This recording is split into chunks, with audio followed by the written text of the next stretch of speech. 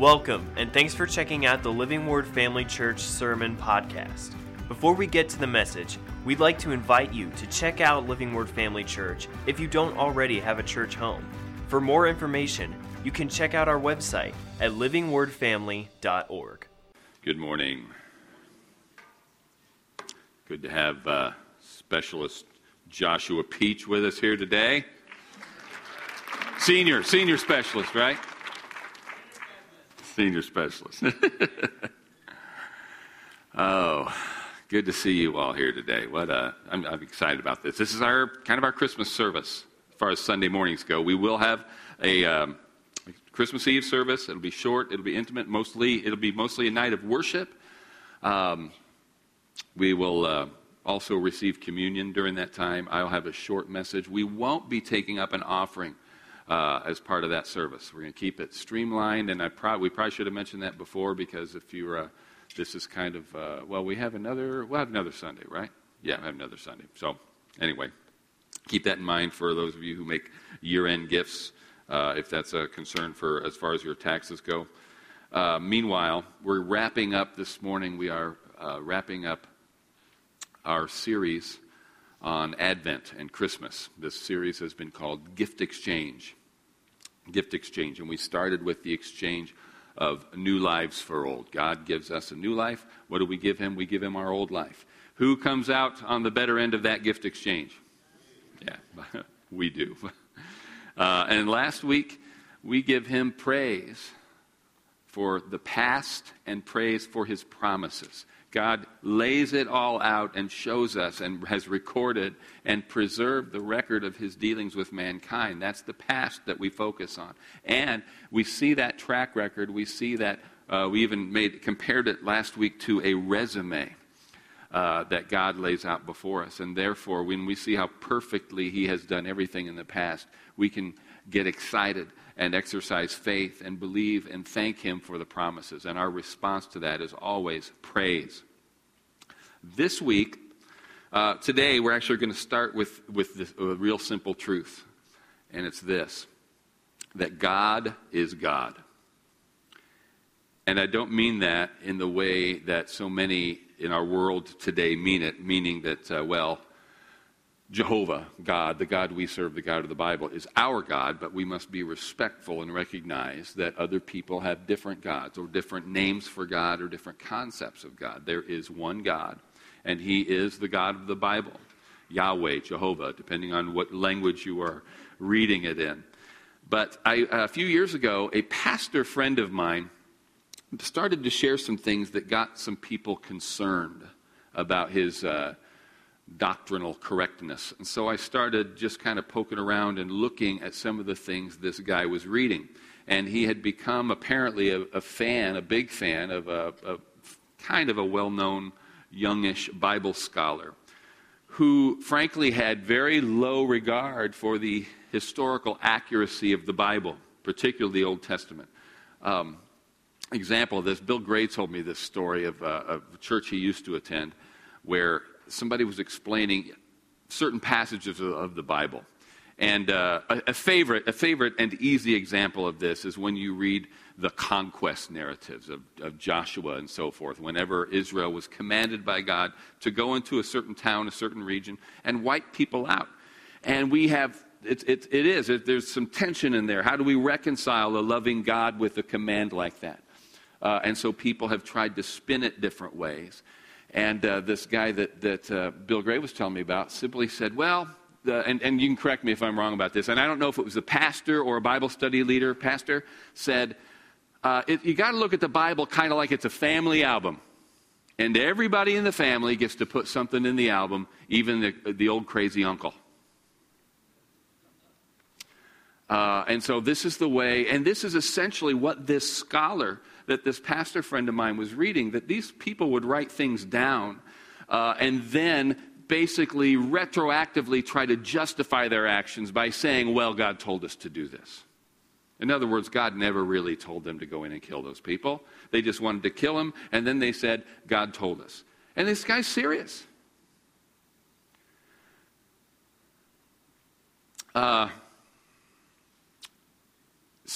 But one of his more egregious, even worse, a more egregious claim was that he asserted that the Bible never claims that there is only one God. The Bible, according to this writer, affirms the existence of other gods. And this blew me away. Now, does the Bible mention other gods? Even by name, it does. Baal, Dagon, Molech, and as well as, of course, these lesser deities represented by household idols and altars and statues. But that wasn't what this guy was saying. He was essentially saying that the Bible affirmed the actual existence of these gods. But what the Bible does, very clearly, when it refers to these other gods, it does so with the clear intention of categorically saying that these gods are not gods at all. He's simply recognizing that people are calling them gods and worshiping them as gods, but that they shouldn't be because they're not gods.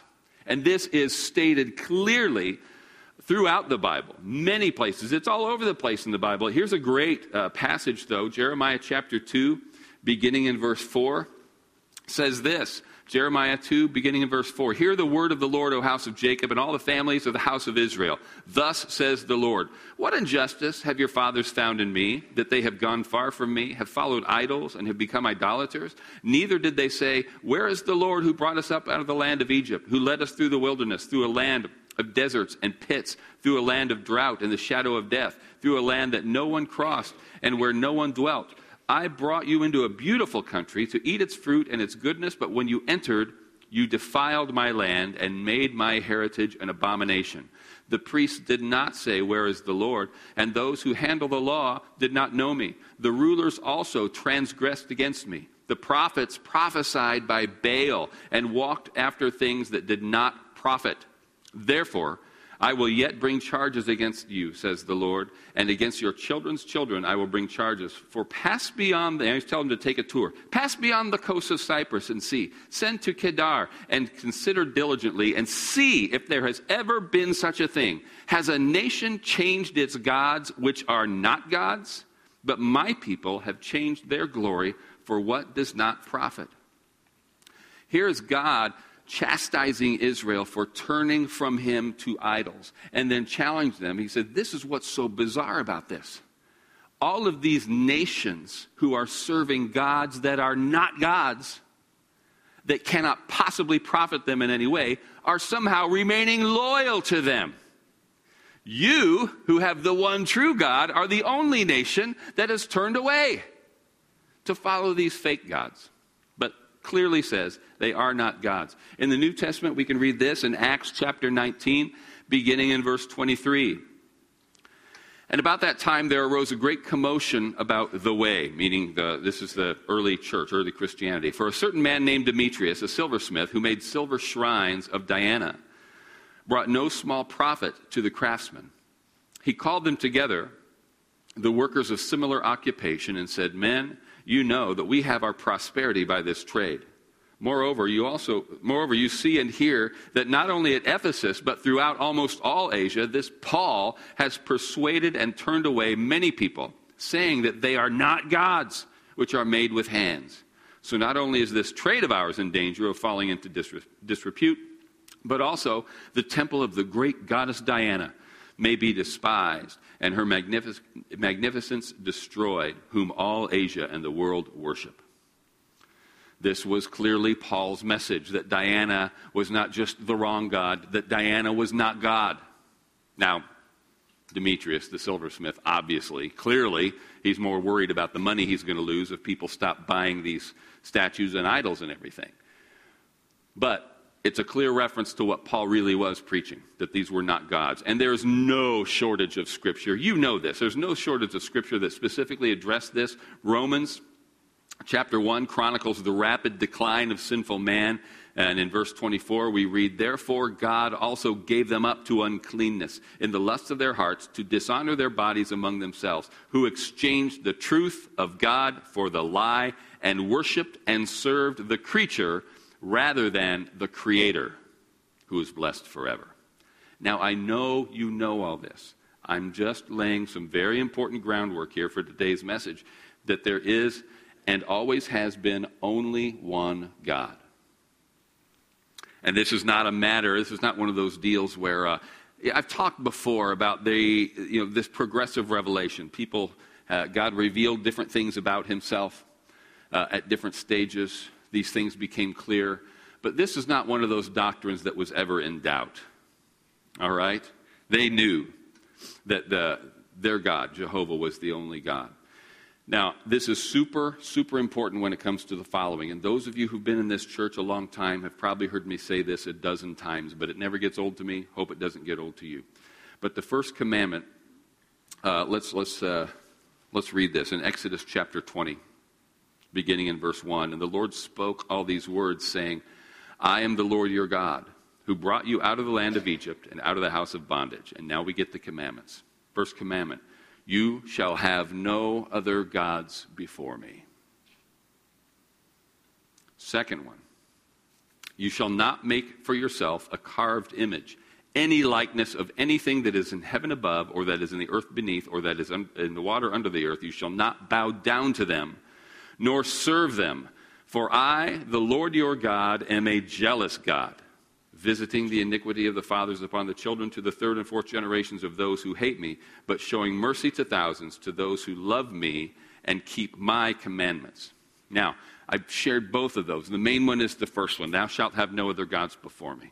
But that second one is basically an expansion of that. So don't make idols, don't make these carved images for the purpose of bowing down to them and serving them and worshiping them. Why? The reason he gives there is, I am a jealous God. Now, when we hear that word jealousy, it's really hard for us not to hear that through the filter of our experience, because when you and I experience jealousy, it's usually due to some petty insecurity, right? We get jealous for stupid reasons. I had a conversation just this week with a dear old friend. Don't see him very often. And he's had a tough life. There's a lot of tragedy in his life. And not going into any details here, but being older, like me, he's at a point where he's looking back on his life and he's frustrated because he's not where he thought he would be at this stage of his life. He's made some bad decisions, again, had some bad things happen, and is just feeling, in his words, worthless. And he was just unloading. Made a point of calling me and asked if we could just talk, and we talked for a couple of hours. And at one point in the conversation, and this blew me away, he said, I called you because for so many years, you probably never knew this, but I've always been jealous of you. Me? Yeah, because I look at, I hear you talk about your family, and I see the pictures and this, that, and you've got so much going for you. And now, I want you to know, after he shared this, I did encourage him in the Lord. I gave him solid spiritual counsel. But I also spent some time disabusing him of the notion that I lead some kind of idyllic life. And it blessed him to hear of my failures, my shortcomings, my struggles. We have no idea. We look at people and get jealous, but if we knew everything, we wouldn't be. Grass is always greener thing, right? My point is that somebody doesn't have to do something to you or take something from you for you to be jealous. They just have to do better or look like they're doing better. In the case of romantic rivalries, it drives us nuts to see somebody happier with someone else than they were with us. There's an old song. I should have looked it up and copied the lyrics. And it's a country song of all things, which I've never been much of a country music fan. I think this was back in the 80s. There was a song. I don't remember who sang it. It sounded somebody like Barbara Mandrell, but I don't think it was her. The song was called Nobody. Anybody remember this song? About a woman who's suspicious that her husband is having an affair because he's working late, he's whatever. And so she asks him, who were you on the phone with? Who were you working with? Where you been? And his answer is always nobody. And then the chorus goes something, your nobody called today. She hung up when I asked her name. I wonder, does she think she's being clever? You say nobody's after you. That's a fact I know is true. But here's the line that always got me. But I can love you like nobody can. Even better. This is a little bit closer to the kind of jealousy God's expressing here. When we stray from him, when we turn our back on him to pursue other things, whether we are bowing before them as idols or simply chasing some other dream, we are investing time and energy and money and talents and all this stuff into something that God himself knows can never satisfy us. Why? Because he made us for himself. And when we pursue these things, he's basically saying, I can love you better than that. It's a pure jealousy because God is perfect love. His jealousy is on our behalf. He hates to see us. Thou shalt have no other gods before me, because anything that you put in my place is going to let you down. And I love you, and I don't want to see you let down.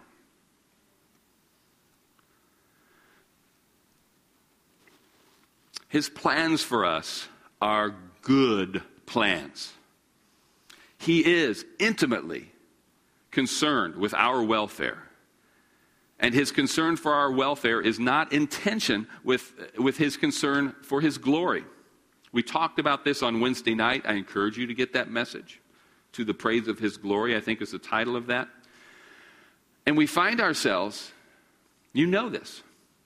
I think you know this. We will find ourselves in the safest, most prosperous, and joyful position when we are intimately concerned with honoring God and bringing him glory.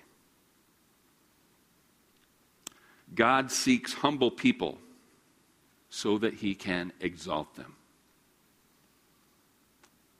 There. That's already over 5 pages of notes, and that's my introduction. Good news is the actual message is quite short. And it's this. We're talking about the gift exchange. Did you ever look at it this way, that God's commandments are a gift? God's commandments are a gift to us because he doesn't remain shrouded in mystery and leave us to grope for some way to please him. He tells us what to do. Listen, life is hard. Life is hard.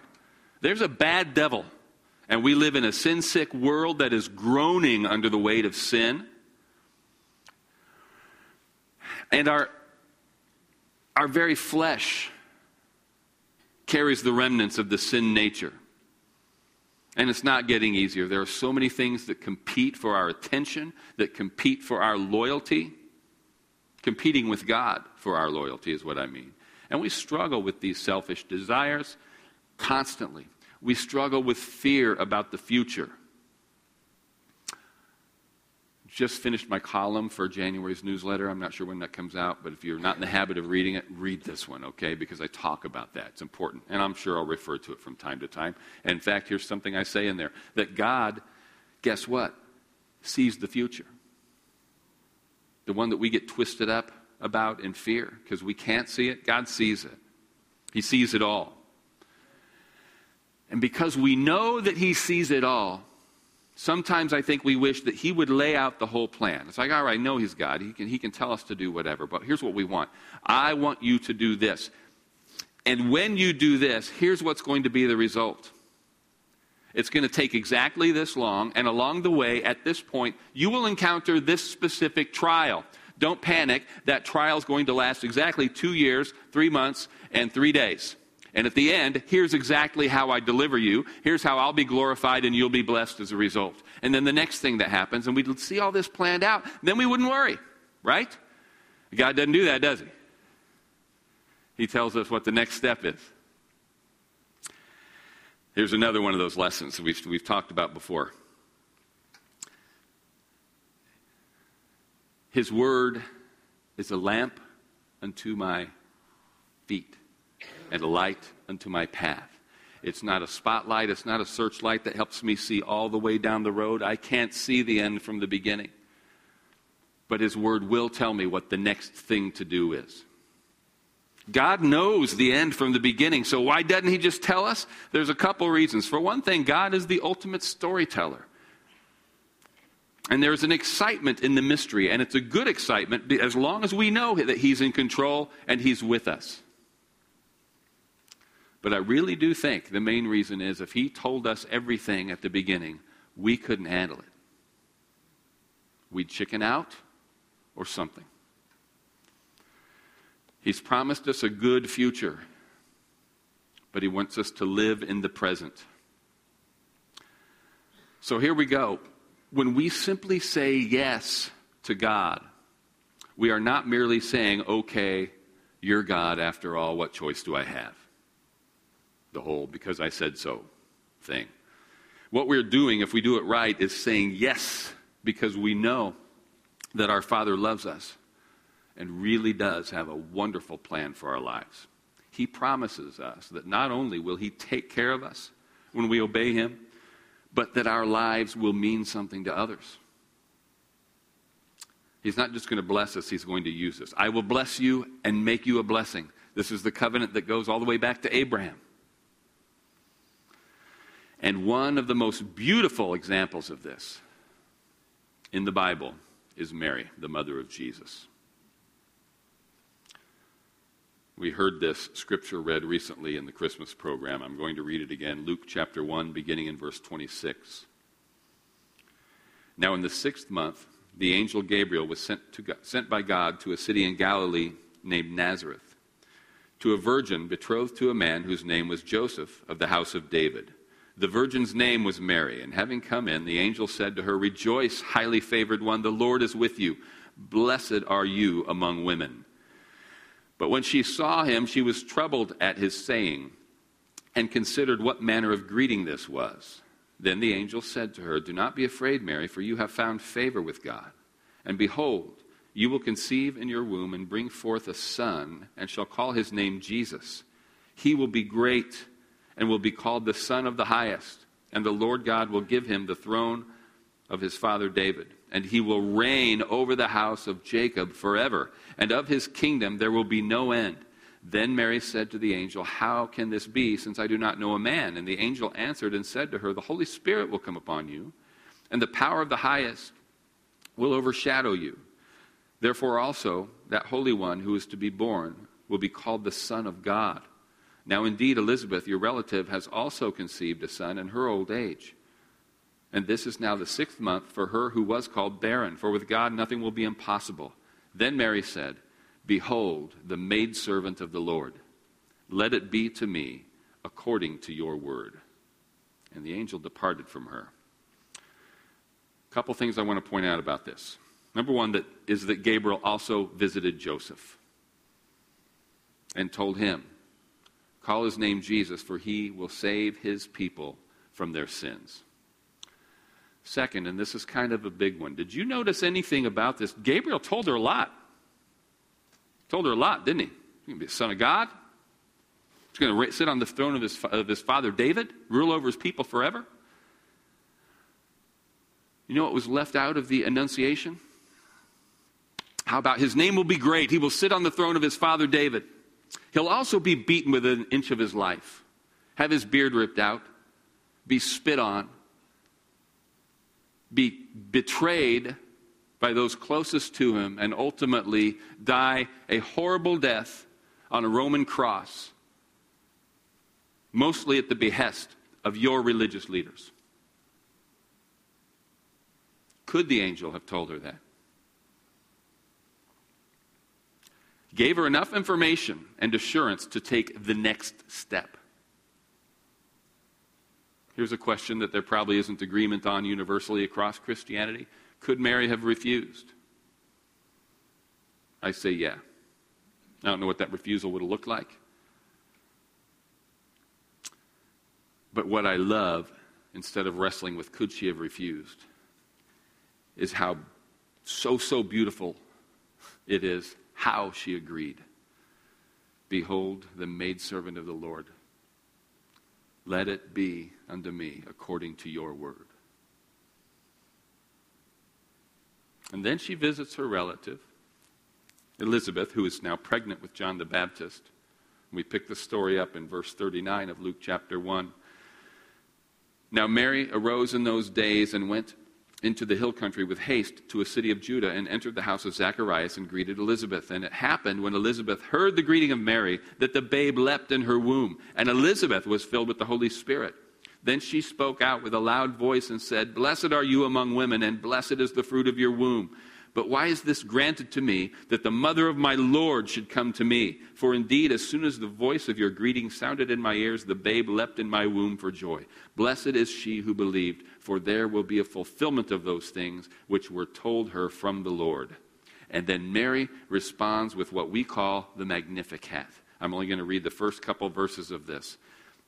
In Luke 1:46 it says, "And Mary said, My soul magnifies the Lord, and my spirit has rejoiced in God my Savior. For he has regarded the lowly state of his maidservant. For behold, henceforth all generations will call me blessed. For he who is mighty has done great things for me, and holy is his name." And it goes on, but I just wanted you to see this line, "Henceforth all generations will call me blessed." In other translations, it says, Mary says, "And my name will be forever exalted." Now, I would argue that this certainly has happened, even in some cases to a greater extent than God would will, to the point where Mary is worshipped, prayed to. But the truth is, she has secured her place in history, hasn't she? She has certainly been honored as a key figure in the incarnation, in the advent of Jesus Christ the Savior, all because she said yes. "Be it unto me according to your word." Now, I am not saying that if you say yes to God's plan for your life, that your name will be as well known as that of the Virgin Mary. I'm not saying that your role in life will be significant in the same way hers was. I am saying that God does indeed have a plan for you. And that if you say yes to God, He will bring it to pass. And in the process, you will be elevated. You will be exalted. Oh, we should only exalt God. We don't exalt ourselves, but God says, humble yourself in the sight of the Lord. He will exalt you. You will find your true reason for living, and you get to live forever, eternally, with the God who created you for Himself. What is the gift that God has given us? He's given us purpose. He's given us guidance. Specifically, in a word, He has given us His commands. They are always right, they are always best, and they are not burdensome. When it says His commands are not burdensome, it doesn't just mean they're not too hard. It simply means this, I think more purely means this, that God, when He gives us the commands, He doesn't give them to us as a burden to carry or as a list of things, well, here's what I got to do to please God, and He's God, and I believe Him, and He saved me, so I'll do these things. He gives these commands to us for our benefit. He made us, He created us, and He knows what will cause us to thrive. So He says, live like this. And what a blessing it is that He hasn't kept this knowledge hidden from us. His commands are a gift. In this gift exchange, what do we give Him? Obedience, our lives, control. How do we start? Where's the first yes? Praise and worship team, come up here.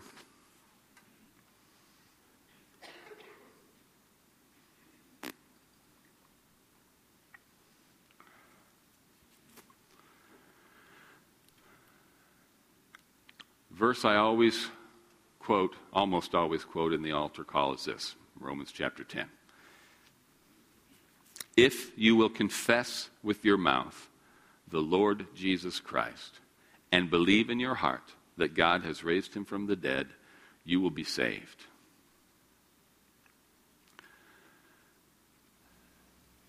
When we confess, that word confess, as in confess your sins, that word means agree. To agree with what God has said. Stand up with me. So to say the words, Jesus Christ is Lord is not the key to Romans 10:9. It's to speak out of agreement with what God has shown us and what God has revealed. It's not simply saying, Jesus, save me. Although I believe God answers that prayer. He meets us where we are. But we have to agree when we come to God for salvation, when we reach this point where it's like, my life doesn't mean what it's supposed to mean. Maybe we become aware in a moment, maybe we grow in this awareness that there is more to this life. There really is a God. There really is a devil. There really is a heaven, and there really is a hell. I need to make sure I'm doing this right. God, show me. And he reveals us exactly what the cross was about. Why Jesus, God the Son, came to earth as a baby, grew, ministered, was crucified, dead and buried, and rose from the dead to pay our sin debt. But as we've seen in this gift exchange, he gives us this new life, but we absolutely have to give him our old one.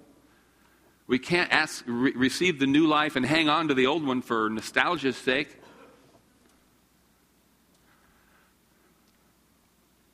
He gives us the past, he gives us the promises, and we give him that praise for who he is. And he gives us his commands. If he gives us the commands and actually expects us to obey, that puts him in a position that only he can occupy. Thou shalt have no other gods before me. If you will confess with your mouth the Lord Jesus Christ. What you are doing is agreeing that he is not simply saving you, but that he's taken over. If you will confess, if you will agree with God that Jesus is in charge, and believe in your heart that God has raised him from the dead, you'll be saved.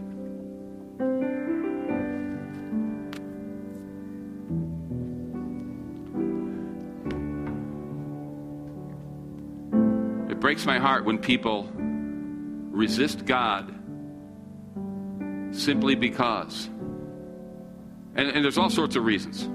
But a lot of times, many times, unfortunately, it boils down to this. It has nothing to do with philosophy, nothing to do with science versus religion, and everything to do with this. I'm afraid I won't enjoy life much if I put Jesus in charge. I don't want to make that commitment because there's too many fun things I'll have to give up. It breaks my heart to hear that. And I know it breaks God's heart because he's like, you have no idea. You have no idea. You're talking about fun and I'm talking about joy. You're talking about fun right now and I'm talking about eternal joy. You don't even know how good your life can be. How do we find out? Go to the one who is the very author of life. Will you come to him with that heart today? God is saying, I have a gift for you. I have many gifts for you. I've got a track record. I've got promises. I've got a new life. And I've got commands. See the commands as a gift. And he says, will you accept them? Will you accept me as your God? I am the only God out there. It's not a matter of you choosing one over another. I'm the only real one. Are you going to submit to me? Are you going to receive the life I have for you? Will you say yes to him this morning? If you have never personally said yes to him, if you've never one-on-one with God saying, I need that salvation. I have never made you my Lord personally, Lord Jesus, and I need you to be. I need you to save me. I don't want to do this life by myself anymore. It's stupid to try to figure it out when you are the one who made me and knows me. Everything about me, knows the end from the beginning. He will guide you into the future and through the future that he has planned for you. If you've never made that decision, I want you to make it today. I'm going to pray to end this message. As soon as I'm done praying, they're going to start singing. As soon as they start singing, don't wait. If you want to give your heart to Jesus Christ this morning, accept him as your Lord, come up here and let me pray with you. Okay? Be a great Christmas present for God. Heavenly Father, thank you so much for your word. Thank you for the gifts. Father, we've said it and heard it said for years that we cannot outgive you. And everything we've looked at in this short series just drives that point home. You give and give and give again and again and again. And you put it in us to give, and we're grateful for that. We're grateful for every opportunity to give in any way we can. Father, just help us to be settled that we can't outgive you. We're always come out on the winning end of this. You are so generous. You're so extravagant with your love and every manifestation of your love. But we thank you most of all, and especially at this time of year. We thank you for Jesus. We thank you for God the Son in the form of man and everything his life, death, and resurrection means to us today. Father, I ask now, if there's anybody in the sound of my voice who does not know you as Father, does not know Jesus Christ as Lord, does not know Jesus Christ as Savior, that they would come to know you today. Convict as only you can, Holy Spirit. Convict the sinner of need for salvation.